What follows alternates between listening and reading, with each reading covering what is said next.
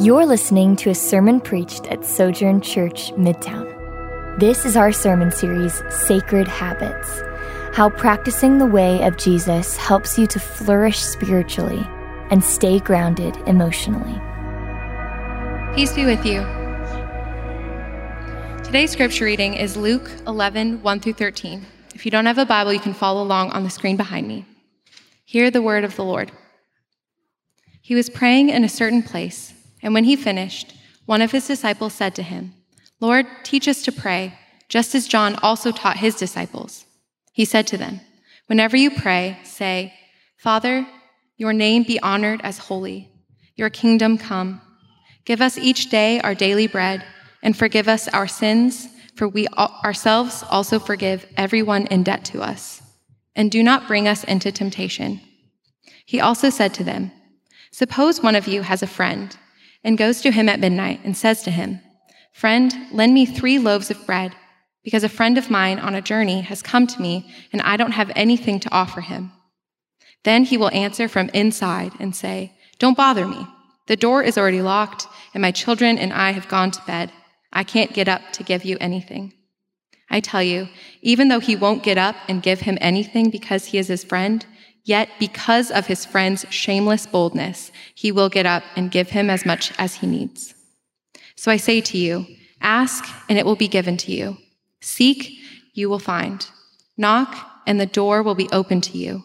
For everyone who asks receives, and the one who seeks finds, and to the one who knocks, the door will be opened. What father among you, if his son asks for a fish, will give him a snake instead of a fish? Or if he asks for an egg, will give him a scorpion? If you then, who are evil, know how to give good gifts to your children, how much more will the Heavenly Father give the Holy Spirit to those who ask him?" This is the word of the Lord. You may be seated. Good morning. Happy New Year. My name is Jason. I'm one of the pastors here, and I'm also the director of our college ministry. And I get the pleasure of kicking off a brand new series for you all entitled Sacred Habits, embracing the habits of Jesus to become more like him. And during this series, we'll be looking at the life of Jesus a little bit differently than we might be used to. Typically, when focusing on becoming more like Christ, we merely focus on transforming our thinking. And while our minds do play a major role in shaping us, so do our habits. What we do on a regular basis is what we will become. The things we do something to us. The reality is that we are always being constantly discipled, even through our habits. But our habits are a poor means of grace, especially if they're aligned more with the world than with the life of Jesus. For example, we touch our phones between 2,500 and 6,000 times a day. Americans, the thing they do most next to sleeping is watching television. And as we're taking in all of this media indiscriminately, we are being caught up, our brains are being bombarded with lies. A coordinated distraction designed by our enemy. So in 2022, we want to change things up a bit. As Christians, we want to be formed into the likeness of Jesus. And this happens when we embrace not only the teachings of Jesus, but also his habits, his practices, his lifestyle. So we'll cover a few of Jesus' habits in this series. We'll look at sacred scripture, sacred fellowship, sacred speed, sacred Sabbath. And today we begin with sacred solitude. Let's pray. Lord, would you speak to your people? Holy Spirit, would you transform us today? Would you pique an interest in our hearts for you? Lord, I pray that at the end of this sermon, we all run to be with you. In Jesus' name, amen. Jesus is the Son of God. He walks on water. He restores withered members. From his very hand, the blind receive their sight, the lame walk, the lepers are cleansed, the deaf hear, and the dead are raised up. He is the one who fed the 5,000 with 5 dinner rolls and 2 pieces of tilapia. Jesus got up and walked out of his own grave when we struggle to get out of bed in the morning. And yet time and time again in the Gospel of Luke, he writes things like this in Luke 5. But he would withdraw to desolate places and pray. Or Luke 6.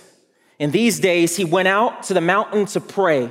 And all night he continued in prayer to God. And when the day came, he called his disciples and chose from them 12.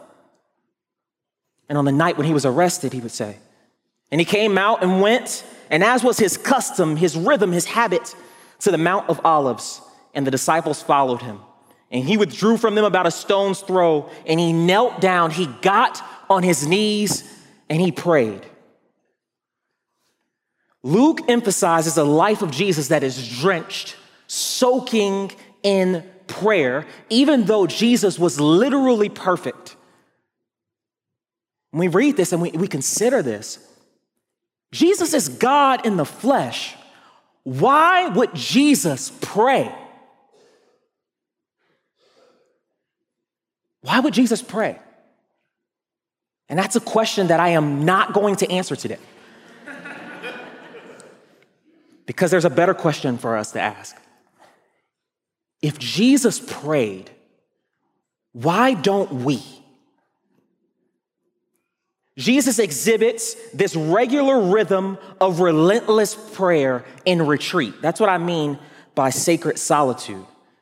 And Luke highlights this component of Jesus' life for a reason. And I'd imagine that on Jesus' garments, there are dirt stains right around the knee area. And they're getting worn in a little bit. The fabric is beginning to fray. And so, for the purpose of self-reflection, assessment, do your knees smell like dirt? And I know you're probably like, actually, no, Jason, my knees don't smell like dirt. I just checked. Actually, they're not even ashy. The skin there is quite tender. Why don't we pray? I've been meditating on this passage this week, and I think the reason we don't pray is because we don't realize our own desperate need for God or the immeasurable value of prayer. In the context of Luke's gospel, the disciples, they've been following Jesus for a minute, right? And it says, now Jesus is praying in a certain place. And they've seen him do this time and time again. But now they finally ask, Lord, teach us how to pray as John taught his disciples. Like, why now? Why would Luke put this right here? And it's because, man, just a few verses up, we see that Jesus has finally decided to go to Jerusalem. This is the beginning of the end. Jerusalem is where he will be crucified. So according to God's will, the animosity towards Jesus will intensify, culminating in his death. Jesus is about to be pressured by his enemies, and as the young folks say, he wants all the smoke. And so it's important that the disciples learn how to pray now to serve as preparation for what's to come.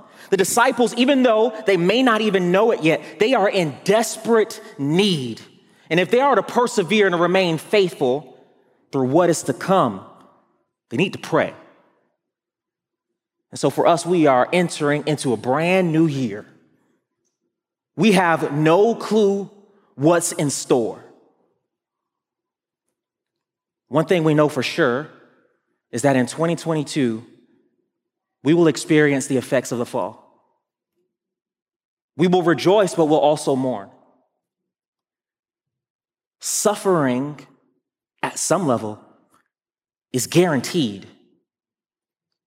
So it's fitting for us to embark on this journey together in the new year, adopting this habit of sacred solitude, this regular rhythm of relentless prayer in retreat. I want to help us realize our own desperate need for God and the immeasurable value of prayer. And I want to do that by answering this question, why should we pray? And I'm going to answer that three ways. One, God can do what we can't. Two, God wants to do what we can't. And three, God will do what we can't. To that first point, I want to spend the bulk of our time here just going through the parts of this prayer, highlighting the futility of ourselves and also the greatness of God while seeking him corporately along the way. And we pick up right here in verse 2. And he said to them, when you pray, say, Father. And I'm going to stop right here. Jesus is teaching the disciples how to pray, and he tells them to address the maker of heaven and earth as Father. This was not done. No one ever before could address God as Father. Of course, the people of Israel, they saw him as Father, but they saw him as Father of their nation, like corporate Father. But Father relationally as an individual. He's our Father, my Father. In one word, Christ is demonstrating that prayer as a disciple of Jesus is different. The gospel is referred to as a gospel of reconciliation, right? God is being united with his people through Jesus' death on a cross. We had no relationship with God. We are sinful and human. And then Jesus gives us the opportunity to be in communion with the Father because he has washed away all the sin that separated us to begin with. So let's not overlook something so massive. Jesus teaches them about prayer, but just in that one word, it says that prayer is more than just asking God for stuff. When we pray, we spend time with the Father. Prayer is an exercise of our privilege as children of the living God. Our Father who sits in heaven, yes, but our Father who's right here when we turn to him. So when you pray, say, Father, hallowed be your name. In other words, make your name be honored as holy. God, glorify yourself. If God answers this prayer, it will result in our holiness, our reverence, our fear of him, our ability to do what is right. This is a prayer for our nation and others to see him rightly for their own good, for our own good. And all of this we should desire, but the reason we have to pray this is because that none of this would happen on our own. God can do what we can't. We are utterly dependent on God to glorify God. So we should be running to our closets to pray, right?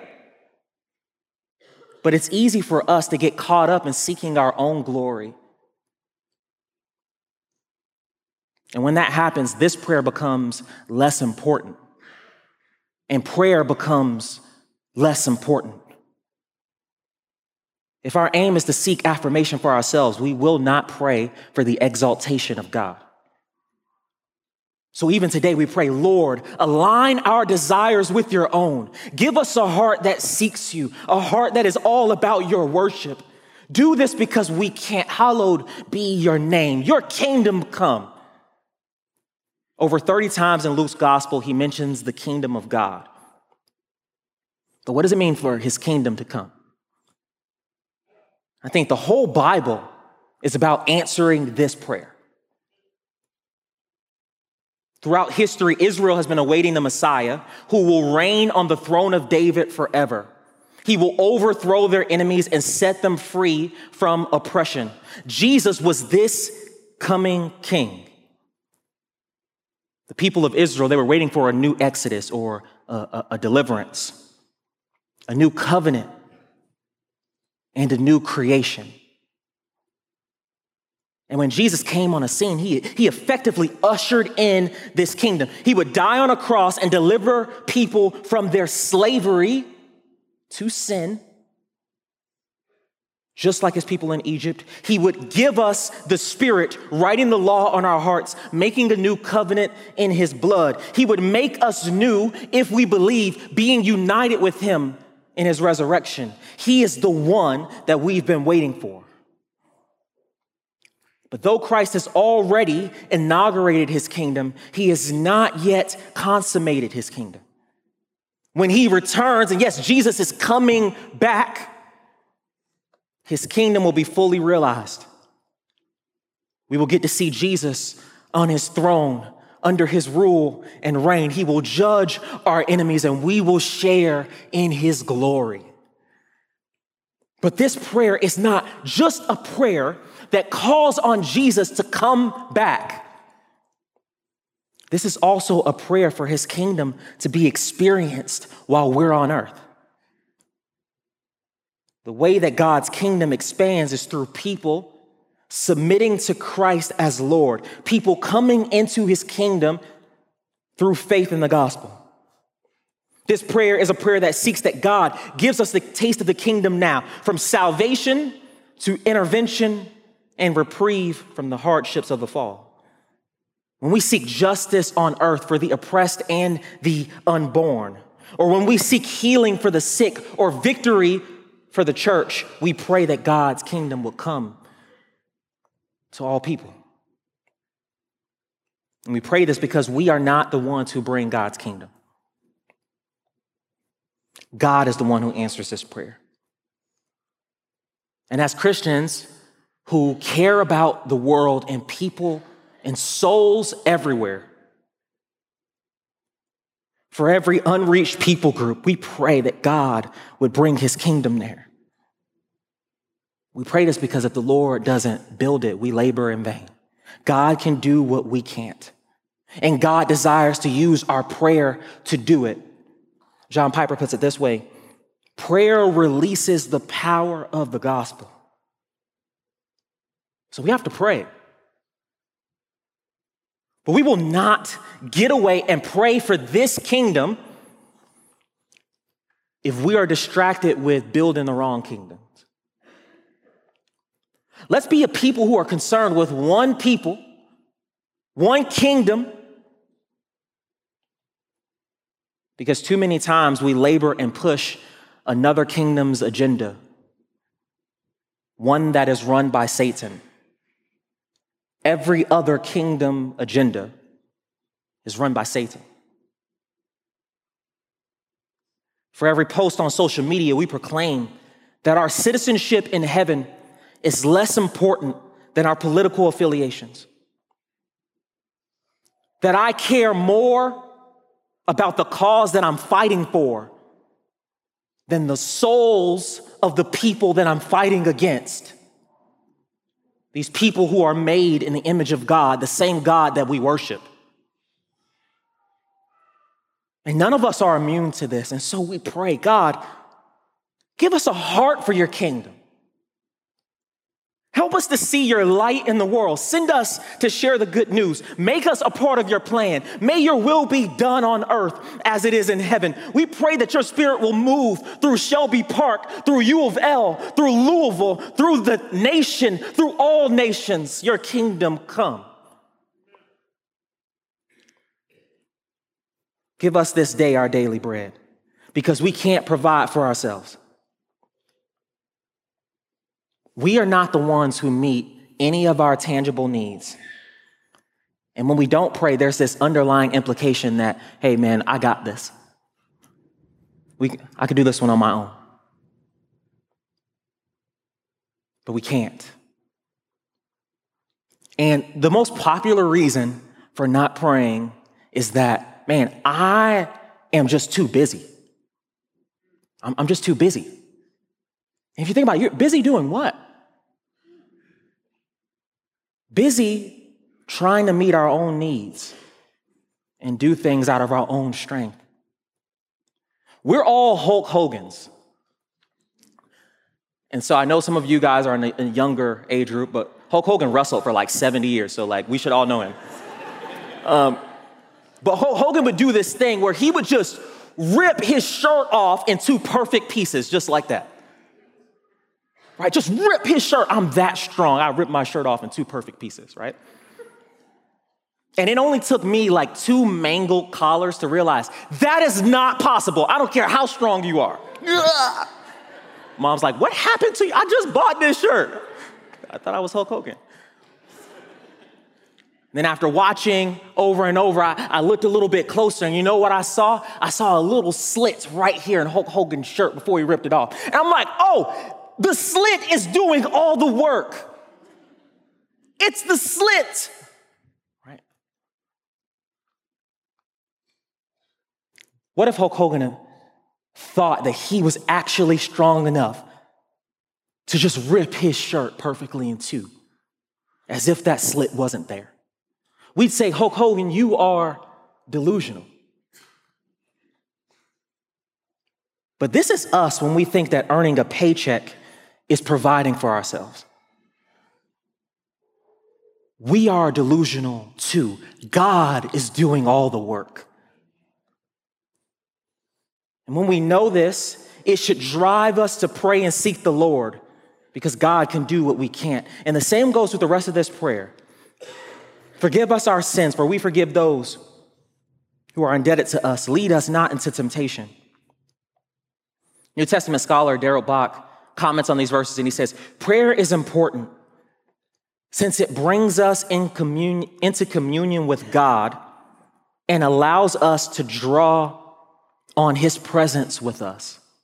Yeah, God is with us, and prayer allows us to draw on his presence with us.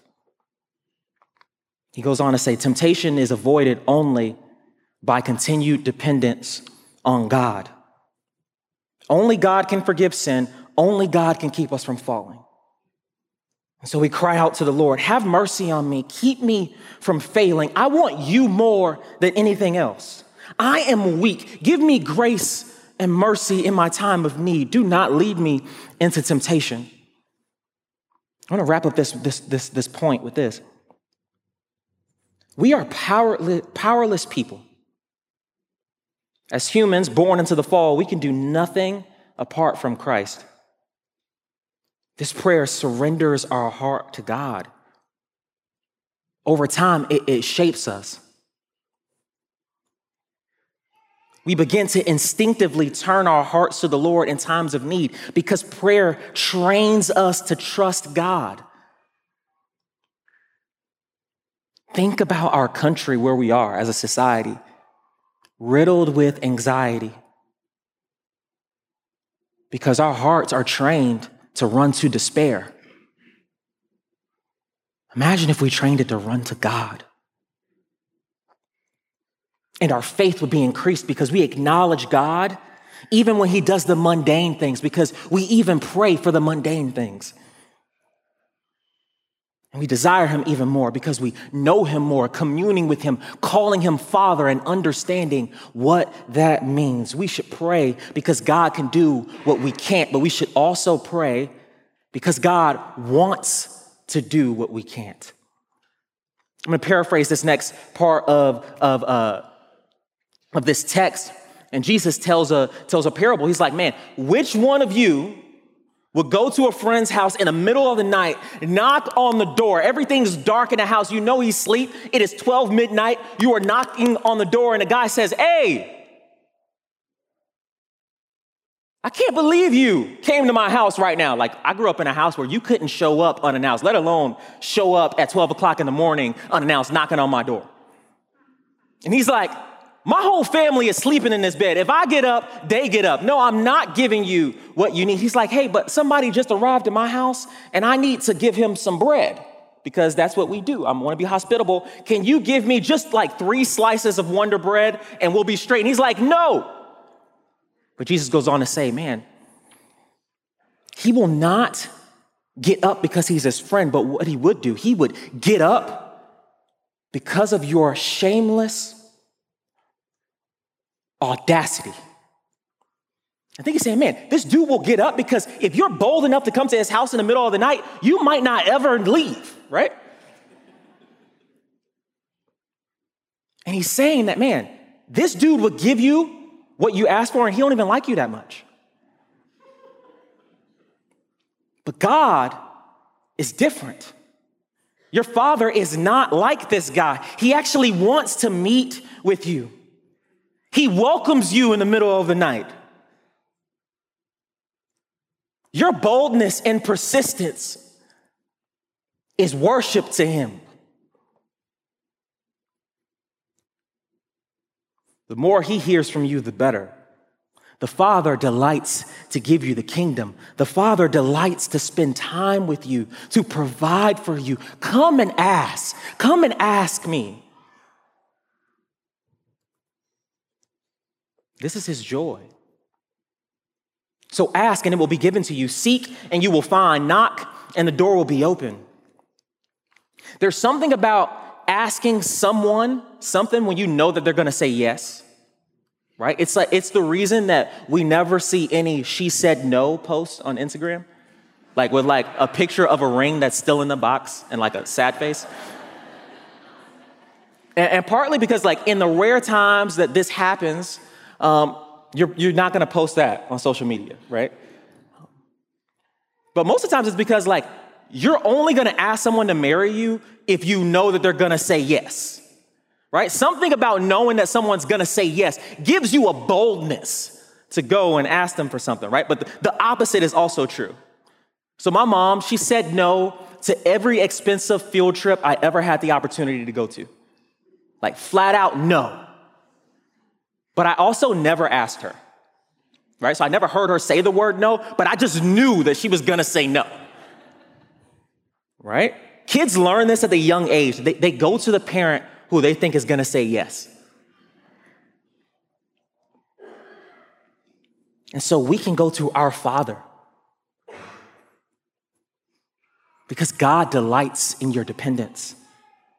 He wants to do what we can't. And not only that, but he will do what we can't. Verse 10, for everyone who asks receives, and the one who seeks finds, and to the one who knocks it will be opened. This is guaranteed. God will do what you ask, but this is not a license that he will just give you anything that you want. But if you ask for something that falls into the categories of what we just prayed above, then God will do it. He is both able and willing and determined to receive glory through answering prayers. And then Jesus gives another parable describing what the Father is, what type of Father we have. He says, what father among you, if a son asks for a fish, will instead give a serpent? Or if he asks for an egg, will give him a scorpion?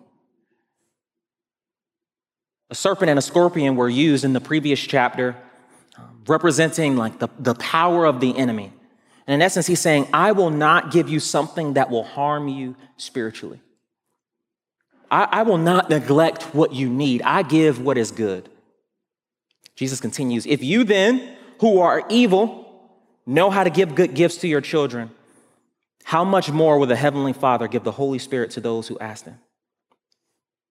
And this statement is loaded. God puts his name on the line. There is no line of credit that is stronger than the one that is backed by God as guarantor. God gives good gifts, and he only gives good gifts. No matter what you ask and receive, what comes from the hand of the Lord works together for the good of those who love him. He's not promising that you won't ever suffer. He is, however, promising that if he were to even give you suffering, it is for the purpose of our perseverance, for our good. And what is most amazing about this verse is that he says, man, how much more will God give the Holy Spirit? You give good gifts, I give good gifts, but also the greatest gift anyone could ask for, I give myself to all those who ask. If you have not yet put your faith in Christ today, And maybe you don't know our desperate need or the immeasurable value of prayer, but I'm telling you, if you call on the name of God right now, he will give himself to you. You see, by my Spirit, you will overcome temptation. By my hand, you will have everything you need. By my Son, you will be forgiven. I will see to it that the kingdom comes. I will make my name holy in all the land. And one day, every knee will bow and every tongue will confess that Jesus is Lord. Are you concerned about the sin that you can't seem to shake in this new year? Well, he promised to give you the Spirit by whom we put to death the deeds of the flesh. Are you concerned about loneliness in the new year? Well, he promised to give you the Spirit through whom you can experience his love poured out into your heart. Are you battling with knowing if you're truly saved or if God is on your side? God is promising his Spirit who bears witness to us that we are children of God. Are you wanting to see God use you in 2022? God is promising his Spirit who gives us power to witness about this Jewish Savior named Jesus. The Spirit helps us in our weakness, interceding on our behalf. The Spirit he gives to those who ask, to those who pray, to those who seek him, to those who practice sacred solitude, this regular rhythm of relentless prayer in retreat. So seek him. There's one application. You probably know what it is, right? Pray. There you go. More specifically, what I want you to do, I want you to sit down today and I want you to write out a plan for prayer this week. All I want you to do is write down what time you're going to pray each day. You're going to write down where you're going to pray. And you're going to write down either what you're going to pray for or how you plan to pray.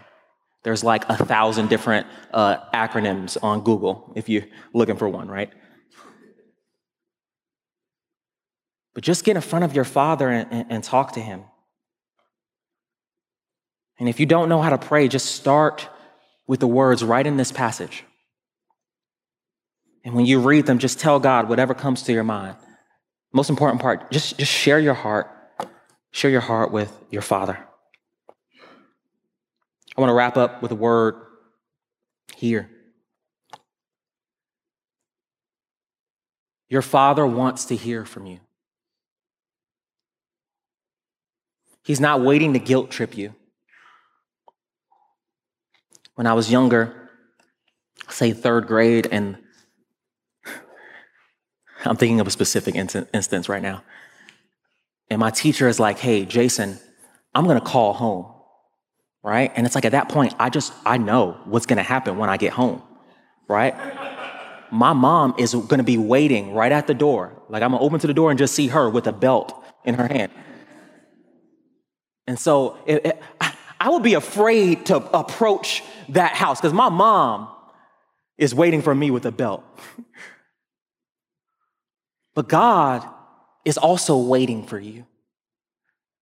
But he's not waiting for you with a belt to chastise you. He is waiting for you with open arms, ready to embrace you. Your Father knows you are weak. And he knows what you need, and he wants to use your prayer as a part of his plan. God can do what we can't. He wants to do what we can't. He will do what we can't. In 2022, let's cast our anxieties on him because he cares for us through our regular rhythm of relentless prayer and retreat. Let's pray. Hi, I'm Jamal Williams, lead pastor of Sojourn Midtown. Thanks for listening. At Midtown, we value gospel-centeredness, biblical faithfulness, transformative relationships, diverse fellowship, creativity in the arts, and relentless mission. For more sermons, info about our church, visit sojournchurch.com/Midtown.